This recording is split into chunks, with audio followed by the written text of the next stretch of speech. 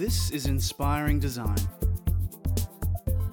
where unique innovators come together to share their knowledge, share their insight, and keep us up to date with the latest industry trends. And here's your host, Roshan Senanayake. What's up, listeners? Welcome to Season 4 of Inspiring Design with Roshan Senanayake. This is where the best of the best brands, experts, change makers, and thought leaders come together to share their valuable insights, experience, and knowledge, all centered around the growth sector in advanced manufacturing within Industry 4.0, encompassing various industries, technologies, skills, knowledge, trends, as well as stakeholders, all the while linking it back into education within schools and universities. BIM. Today's episode is all about building information modeling, and with me we have here none other than Nathan Love, one of the leading BIM experts in Australia and an expert from Multiplex. Nathan is a BIM manager with vast experiences in design drafting, management, training, and resourcing in the engineering and construction industry. Having worked in 3 different countries, covering a broad area of disciplines including civil, marine, industrial, mining, specializing in structural engineering, alongside Revit and BIM systems, Nathan is currently engaged in BIM management for the Queen's Wharf project.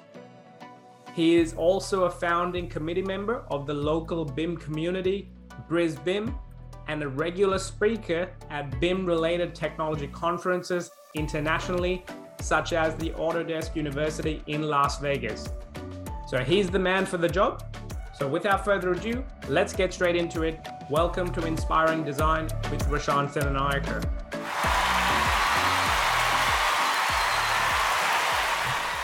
All right, Nathan, welcome to Inspiring Design. Can we start off with a little bit of background on yourself? What's your story? Sure. So I sort of grew up in central Queensland as a country boy, moved to Brisbane, started a cadetship in the 90s, and from there I actually moved up to London to do a stint, and then from there went to Canada to work for a bit, and then back to London to work for a construction company. Came back to Brisbane in 2001, and during that sort of time I worked at various firms, small and big. Had different roles from sort of being a CAD manager to a team leader to ultimately a BIM manager. During that process I started getting involved in BIM. So I think it was around 2007, 2008, started going to conferences and started seeing some of the software that was coming out and could sort of see where it was going. So I was trying to implement the 3D world into a lot of companies where I was going to ultimately sort of try and get us on the forefront. Had mixed sort of opinions of it. Some pushed back, some were encouraging. I wanted to make the leap or not, and ultimately, in recent times, I've ended up at Multiplex, which is where I am now to be the BIM coordinator on the Queen's Wharf project. So exciting. That's sort of my background in a nutshell. I'd spoken at various conferences the last 10 years or so, technology conferences all around the world and locally. I was also a founding member of the local BrisBIM committee, which you're well aware of. Yes, yep. Which we started in 2013. Still going strong now, amid sort of the COVID lockdowns, but we're still going well, and we're getting consistently high numbers, so which is encouraging with this space. So that's sort of where I'm at. Absolutely, and I understand that you've spoken at some of the conferences for Autodesk and in Las Vegas, and I think that's pretty cool. Yeah, so 2014 I spoke at Vegas, the Autodesk University. I actually did a talk back then on a case study I worked on as a BIM manager for a big rail project and infrastructure. So that was kind of unique in the sense where I was applying BIM to civil, more civil than just buildings. So I was very excited about that one. It sort of really pushed the envelope. Modelling and creating data within civil components instead of just traditional building project. Yeah. I've done a bit more work in that area since. My main background is structural, but I've worked in civil as well. And Do you have a preference? Oh, definitely structural. I have a good appreciation for all the disciplines, services, architecture, having to work with them and coordinate and collaborate. But I've always preferred structure. And, I do like civil as well because it's just so different to that. And we can see now that it's getting more into this space as well. The trouble with civil, it is different into buildings, like it does require different software. And there is different sort of components to it that need to be sort of fulfilled with a highway or a major infrastructure project compared to a small building. But ultimately, the basics are the same when it comes to BIM. And I think that's one of the things I want to touch base a little bit later on. Exactly what are the different types of softwares, and being structural, I think architects are naturally your worst enemies. Absolutely. They are. So, sitting across the table right now, so that's all good. But so one of the things that I really want to understand and help the viewers understand is exactly what is the design and construction industry. I know that all the elements that you've talked about falls within that. So in your opinion, what is the design and construction industry? So, I mean, it's always been there. It's just evolved with particularly technology and how we do things. So if you think back, probably our great-grandparents' era, we still built roads, we still built buildings, but it was just done in a lot different way. Obviously more manual, more hand-drawn. We didn't have computers back then. The data being shared was literally just guys on site or in the office, and that was it. You didn't have emails, you didn't have record keeping, you didn't have digital databases like we do now. So it's always been there. The whole concept doesn't change. You still need good people. You still need the experienced people. There's still always a budget. But where it's evolved to now, it's, we are in the information age, if you want to look at where we're sort of going. So combined with the technology that we've got and all the tools available to us, it's really almost getting to the point of information overload. But we can definitely use this to our advantage. And people who can apply good principles to that will do really well. Yeah. People who don't understand the right principles of design and construct, who kind of miss the point and just abuse the software, they're just going to spend more money. Yeah. So I think the best way to put it in terms of design and construct now is if you use the tools correctly, you'll save a lot of money. If you don't, it's like a magnifier. It'll cost you money. Yeah. I've seen it. Yeah. So, and I think that's a very valid piece of advice for anyone listening. So you've mentioned Queen's Wharf, and obviously that's in the radar of everyone, especially if you're within Australia. I think it's been labelled as one of the biggest projects in the Southern Hemisphere. So heavy amounts, and you're right in the centre of it. Tell us a little bit about Queen's Wharf. What's it been like? It's been great. I mean, I was very excited to be joining Multiplex to be their BIM coordinator for this project. It's an iconic project, like you said, one of Brisbane's probably biggest ever project. It takes up between 10 and 15% of the Brisbane CBD, to put in perspective. Yeah. Because it's not just the resort itself, it spreads out to the River Line and what we call Ridge Line and the River Walk and such. Yep. So in terms of sheer volume, it's massive. I always say it's literally, to me, it is honestly 8 projects in one. We sort of subdivided into different zones. Yeah. And just the sheer volume of it is massive. So it is a BIM project, and certainly the most heaviest BIM demanding project I've worked on. Yeah. There is a lot of data. To sort of put it in perspective, there's probably on average about 40 or 50 parameters per discipline per model. Currently I'm up to close to 160 models. Wow. And so, you can do the math. Yeah. How much data we have to manage and make sure we get correct and give the client what they want. Yeah. So, yeah. I did have some figures which I didn't bring with me, on cool stats on Queen's Wharf, but it's a monster. It's an absolute monster. And it's one of those things that's going to redefine the actual skyline. So from a design point of view, I'm a big geek when it came to it. Straight away, I think a couple of my colleagues at Airbus as well, I think they're running point on the landscape design point of view of that, and it's just cool. It's something I think at the forefront of it, especially coming from an architecture background. It's awesome, and it's really I think, valued to understand how it actually comes into fruition and how life gets given to a design through the data and actually managing this level of information. So that's pretty cool. And so this actually takes me to my next question. You already mentioned how the industry looked like, where it's literally guys on site versus, there was very little information or data actually communicated. What do you think the biggest change would be compared to 20, 30 years ago? And what do you think it might be in the future, 20, 30 years from now? So probably one of the things I've picked up on is, if we're talking design, sharing of information, if you look back 30, 40 years, if you dig up some old sort of, like we term blueprints, some old hand drawings of buildings that actually got designed and built, you'll actually be surprised to show that there was very little drawings. Like there was a very tiny amount of drawings. The drawing list was small. Yeah.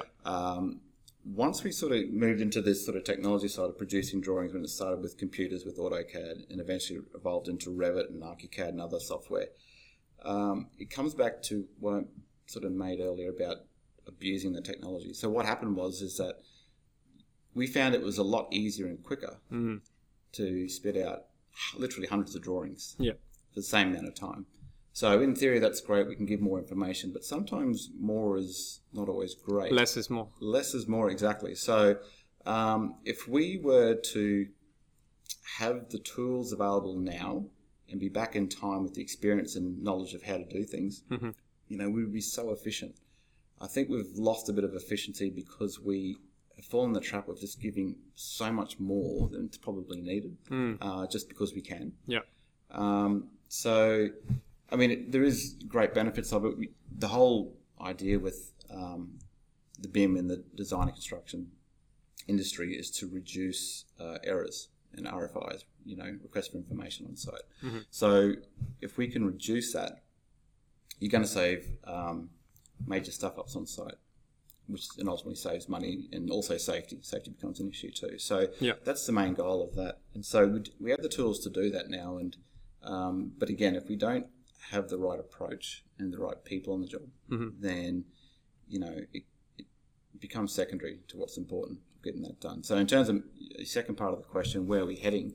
Like technology is just going to keep going exponential. So I see a future down the track where we've gone from paper drawings to more just within digital representations, exchanging models and PDFs and so forth. I think the AR and VR side of things are just going to keep growing. Yeah. So I see a time in the future, probably not that far, where clients, instead of having a screen spinning around a nice pretty model to see what they're going to get, they'll just put the goggles on their head and they'll literally just be walking around. Yeah, and I think that's already happening now. It is happening now, but just not mainstream. So the technology's been there for years, but it will become mainstream. And I think that's where it's all going. It'll get to the point where the client will have the option of, interactive changing of things within the space as they're doing it to see what they're doing. So instead of just saying, I want to see what this looks like, can you do this for me, give me some options, they'll be able to do it themselves. Yeah. So I think do you think the designer's role will become redundant? I don't think it'll become redundant because they still have to provide something to start with. Yeah, true. So they've got to have something to start with. You're still going to have architects, still going to have engineers, you're going to have all the other important disciplines to make sure it all works to code and stands up and safety and so forth. So they're also going to be there. It's just how the information design gets presented. That's what's going to change. Yeah. So VR, AR, holograms. I think holograms are probably going to be there too. Yeah. It's just a new experience for clients to see it. And it'll be that bit of wow factor. And once the clients get a taste of it, they won't go back. Like, I've never seen a client yet say, that model looks cool, but can I just have the paper 2D drawing? Once you get a taste of it, that's it. They're on board. And they'll expect nothing less. Yeah. And that eventually will, feed into the industry. Yeah, yeah.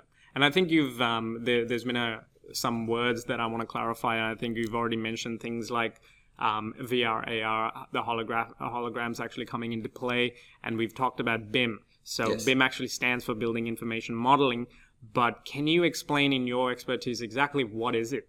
What is BIM? Yes, the $1 million question. Yeah, the big question. Everyone's got their own sort of defined reasons of BIM. The way I sort of see it is it's not just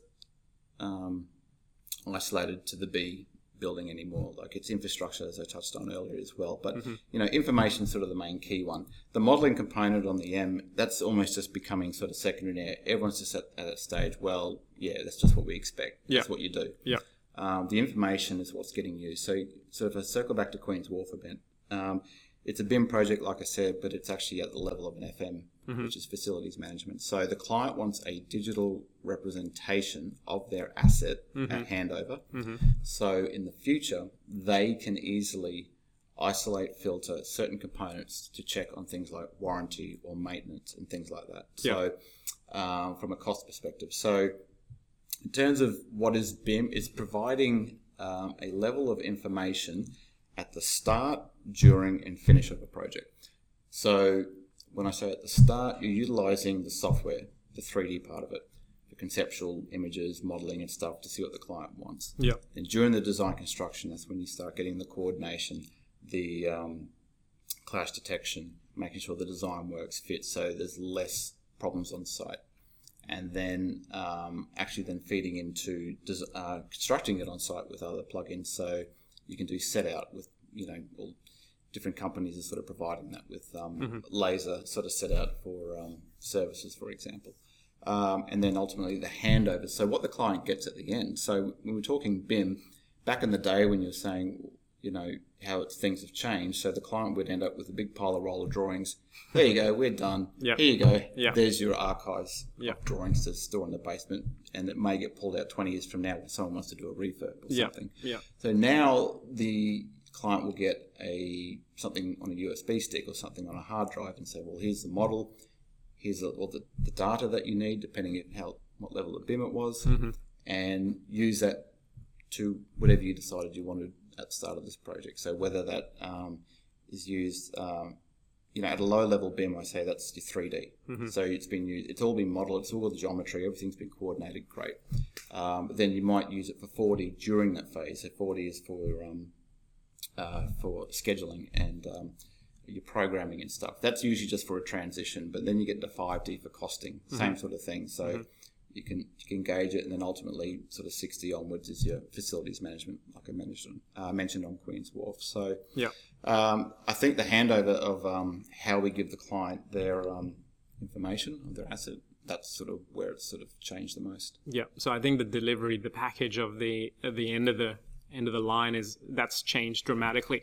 I was actually involved with some quote unquote BIM research at QUT while I was going through my studies, and one of the things that were outlined was that it's up to 12D of modeling.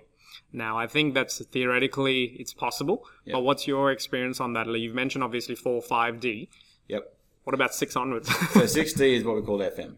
So beyond that, I think for memory, like 7D is when you get sort of, you're sort of doing the opposite, is when you're dismantling the asset, so to speak. Demolition or refurbishment. Yeah, that's right. So I think, once you get sort of past 6D, it's sort of hyperbole, although whatever you define it as, like, I don't get caught up in that. I think it's a bit of a, I don't know, people outdoing each other. Yeah, fair enough. Yeah. I really don't buy into that. Once you get beyond that, I don't see any purpose. Yes, in theory, there might be something there, but I don't see anything beyond FM, honestly. Yeah. And I think the reason I wanted to ask that question is when there's a huge leap between what we know as 3D. A lot of people they know what 2 dimensions are, they know what 3D is because we've been using it for a while. So after that point, things start to get changed. And then when all of a sudden someone says 12 dimension modeling, that seems like it's out of this world. So there's a huge leap between that, and it's almost an inconceivable leap, and it discourages people, which is why I wanted to ask that question. Now, I know that through my own personal experiences, architects, for example, through conventional practices have gone into becoming BIM managers simply because of their skill sets. So before we get into the skill sets, can you outline the software in your expertise classify under BIM? It keeps growing. I mean, literally every year, the software is part of that sort of exponential curve with technology. So software is popping up all the time. Yeah. And like all technology, there will no doubt be some software that sort of comes in the industry which might be better than what most of us are using, but it just won't end up being the winner. I mean, you think back to like with your social media, like Facebook end up being the winner. It may not have been the best at the time. It just end up being the winner. True. Same with email and messengers and applications like that. So, I mean, like currently, if I was to speak of my own personal experience, I have to be across about 12 different types of software with my job. Wow. So, and I might be a bit of a guru, for lack of a better word, in some of them, but certainly not all of them. Yeah. I have to have an appreciation of what the rest can do. And, no one can be across the lot at any one time. Yeah. So it is constantly growing. There will be sort of some that will end up being the winner as a market adoption. For example, there's a huge sort of, what would you say, divide between Revit and ArchiCAD users, as an example. Yeah. So Revit is what I've sort of got involved in early because I could see where it was going. I think I started learning Revit about 2006. Yeah, wow. Sort of a pretty early adopter. And then thing I liked about Revit, it's multidiscipline. So it covers all flavors of a project. ArchiCAD, I've got no doubt ArchiCAD is better than Revit for certain things. But where it falls down is that it cannot sort of give that diversity like Revit does. Now, we have a file format called IFC, Industry Foundation Class. So that was brought in to solve that problem. And in theory, it works to a point, but it's just not the same. And so, interoperability is a big thing with BIM. All software has to try and play well together to a point in order to share information between disciplines. Because particularly at my level, when you're dealing with different subcontractors and such, some are using Inventor, some are using SketchUp, some are just using AutoCAD, some are using ArchiCAD, Revit, it just list goes on. And then you've got all the plugins that tie into all that as well. And when you have to deliver something as one final sort of format, you need to get it all to work together. True. And that's one of the, sort of the things I've been involved in a lot of, trying to come up with workflows to make the software talk to each other. Because when you've got the likes of Autodesk and Bentley and Graphisoft and all the other ones, they're out against each other. They're trying to get market share. They're trying to sell. So they're usually not too concerned about trying to, and why would they? Why would they spend the money investment to try and help out another one, share information? Some do it to a point, but I guess the whole IFC thing is supposed to be there for that. I guess it's a key balance, because if people don't actually use it towards a particular level of flexibility, they're not going to adopt that software. So even though they are competing, they do have to shake hands sometimes. They do, yeah. Well, they have to prove to the industry that they can be compatible, because it doesn't matter if you were a software vendor and you said, well, ours is better than all the rest, and if people said, well, great, but can we bring in this software that we use? If you said no, so well, sorry, you're no good to us. You have to be compatible. And the market will determine which software packages will sort of make its way to the top, but again, that's like any sort of technology. In the case of Autodesk, I mean, they have the lion's share. And even if another company, if you developed a software company and you provided something that was far better than Autodesk at half the price, you would almost find it impossible to break the market, because companies have already invested all this time, money, training, everything to go down this path of these Autodesk products, as an example. And so that's a huge cost to them, even if you can give it for half, a fraction of the cost, and it's a way better package. It's just the way it works out. So. And how many years of Revit experience do you think you've had? And if you were, let's say, someone who's never used Revit, how long do you think, in your experience, might take until they can become proficient at it enough for industry standard, do you think? Depends on the individual. I mean, I'll be honest, I was one of these people that didn't pick it up real easy. I really forced myself hard to stick with it when I was transitioning way back when from AutoCAD to Revit. And I just stuck at it. And, there's a lot of smarter guys out there than me and girls who would pick it up probably quicker than I did. So, but Revit's one of those things, even though I've been using it for 12, 13 years, I still don't know everything about Revit. Absolutely, yeah. I mean, there's that much to it. I know certainly a lot about it, but the other thing is too, it keeps evolving like any software package, and it's really hard to keep on top of all the latest enhancements and updates. And But in terms of just being an efficient user, I mean, depending on what you're doing as well. I mean, if you're a hydraulic drafter or if you're structural, or if you're in architecture, it's going to depend on what you have to produce. Yeah. So if you're only focusing on one small component on a building, that you only have to produce this, and if you learn the tools in Revit to do that, you might be whiz banging it after a couple of months and you'll be fine away you go. But if you take someone like yourself in architecture and you have to cover a lot of different areas and components in it, that's a lot longer to bring on board. True. And so some people pick up things quicker in software than others. But I think the key part of it is know what you're trying to produce. Like know what your ultimate goal is.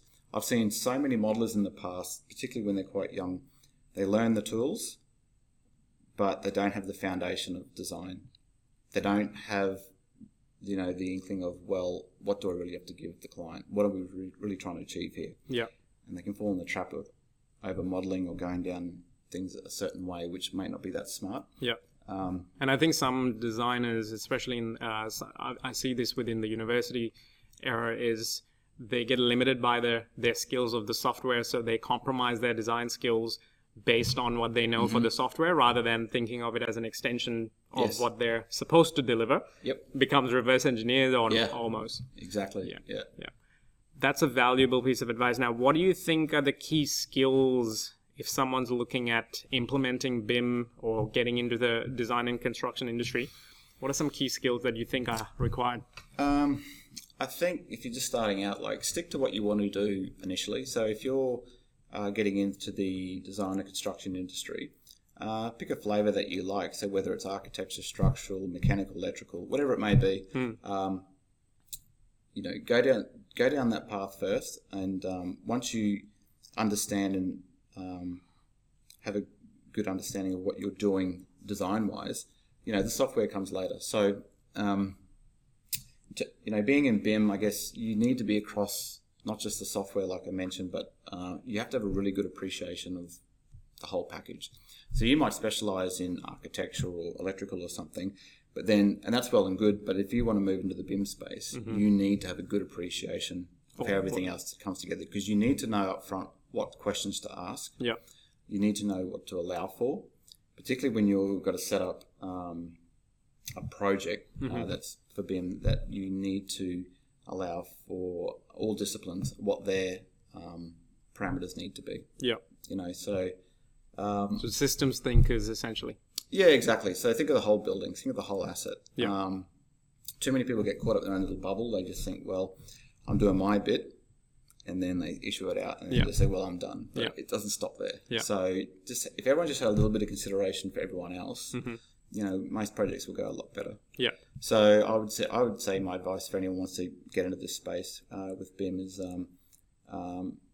pick your field first, foremost, specialize in that, and then don't think you have to be a BIM expert from the start. That's not how it works. Pick your field first, and then get your experience and knowledge to see what everyone else needs to do and what their problems are, what they're facing. Yeah, absolutely. That's valuable advice. Now, what do you think about the current education system, looking at the secondary and tertiary? Do you think it's keeping up with the skills required for industry in terms of tech, in terms of skills? Do you think there's a disconnect, or what are your thoughts on that so far? I think it is overall, from what I can see. There's companies like yourself, that's helping, kids get into this space.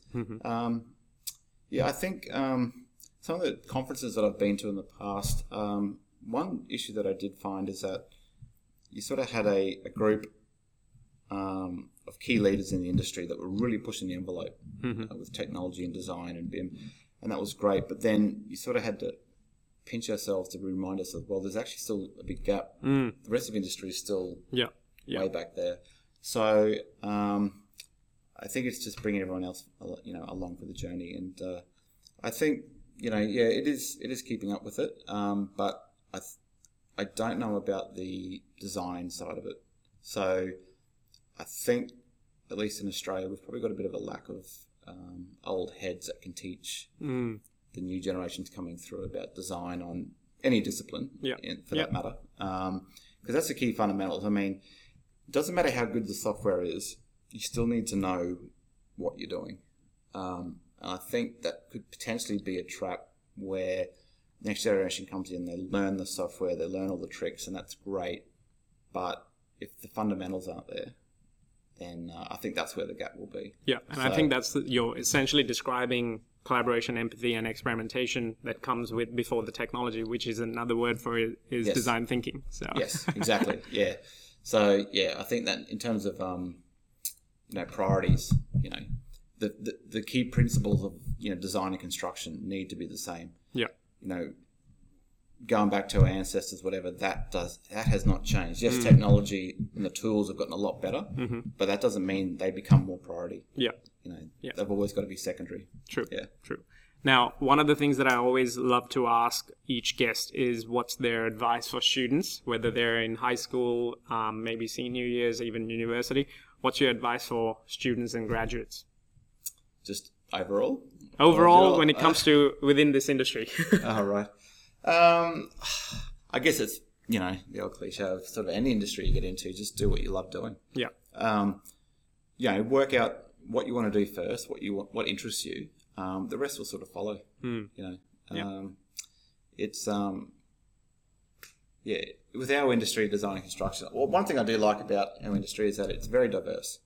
So if you decide I would say that if you get into this space, you will have a lot of fallback. So if a student decides to get into mechanical engineering and they do their studies and they end up with a cadetship or something with a company, and then they find after a few years they actually don't like it, well, they've got the option to then move to electrical or structural or something else. You're still within the industry, but you can hop around different Transferable skills. Exactly, yeah. You've got your skills aren't going to suddenly just go out the window because they're still going to be applicable. Yeah. So I think that's something that makes it a little more unique, that we've got room to move around different disciplines, in the design construct. Absolutely. And the other side of the coin when it comes to education is the teachers and educators. Now, if they're obviously not within a background of architecture or design or construction or mechanical or whatever, they're going to have a hard time, especially keeping up with the software, the learning curves. What's your advice for teachers and educators? Jeez, it's a hard one. Like it all depends on their background. I mean, if teachers have come through from the industry and got into lecturing, then I think they'll be fine. But if a lecturer sort of come from the background of the whole theory through the tertiary stuff like that, I don't know if that's such a good thing, because it's one thing to teach something that sounds good in theory, but until you're on site or actually in the workplace doing it, you'll know a lot of it doesn't actually work. I would just suggest get work experience. So if, I'm sure some unis like here will take students out on sort of field trips and stuff like that. So as long as the teachers are going for that journey as well, that will always help. Learn with the students essentially. And I'd probably also suggest maybe getting some experienced people in the industry just to come in the odd time with students just to share some things, because it would be difficult for lecturers to keep up with what the industry is actually doing when they're got their own job and their own busy lives. But if you bring people in from on the field in certain companies, then I think that would be beneficial. So you're essentially advising industry collaboration within the education sector. Yes, exactly. Awesome, man. Well, this has been, it's actually a very good, I think, extension of one of the first episodes with one of your colleagues, actually, Sherman. We talked about BIM in season 1, but more specifically within the design and architecture industry. So this is actually the next step, broadening it out. And so there's a lot of, I think, connections and reflections within each one. So last but not least, how can they get in touch and learn more? What's your advice for the next step right after listening to this? Well, I'm on LinkedIn, so people can reach out to me there if they want to. Again, I'm one of the committee members for a local Brisbane group. Not much is happening at the moment with lockdowns. We've tried to get a few events going this year, but unfortunately the timing hasn't been good. I just encourage people to come to those events and when we can do them. It's reach out on LinkedIn. Absolutely. So Make sure to check out the actual links in the show notes right below this, and we'll see you guys soon in the next episode. But thank you so much, Nathan. I've learned a lot myself. No worries. Thanks for having me. That's it for today's episode. Now it's time to take action and build on the learnings to get inspired. First up, jump onto rashansenanayake.com/podcast and check out the show notes, links, and other relevant learning materials from this amazing episode. Next, if you learned something new today, click that subscribe button and set yourself up to receive live notifications on future episodes, as well as more opportunities to learn from our amazing guests, brands, and speakers. Last but not least, it's time to have your say. Join the conversation and share your thoughts and feedback on today's episode with a review, all while joining many others with a 5-star rating for Inspiring Design with Rashan Senanayake. Till next time.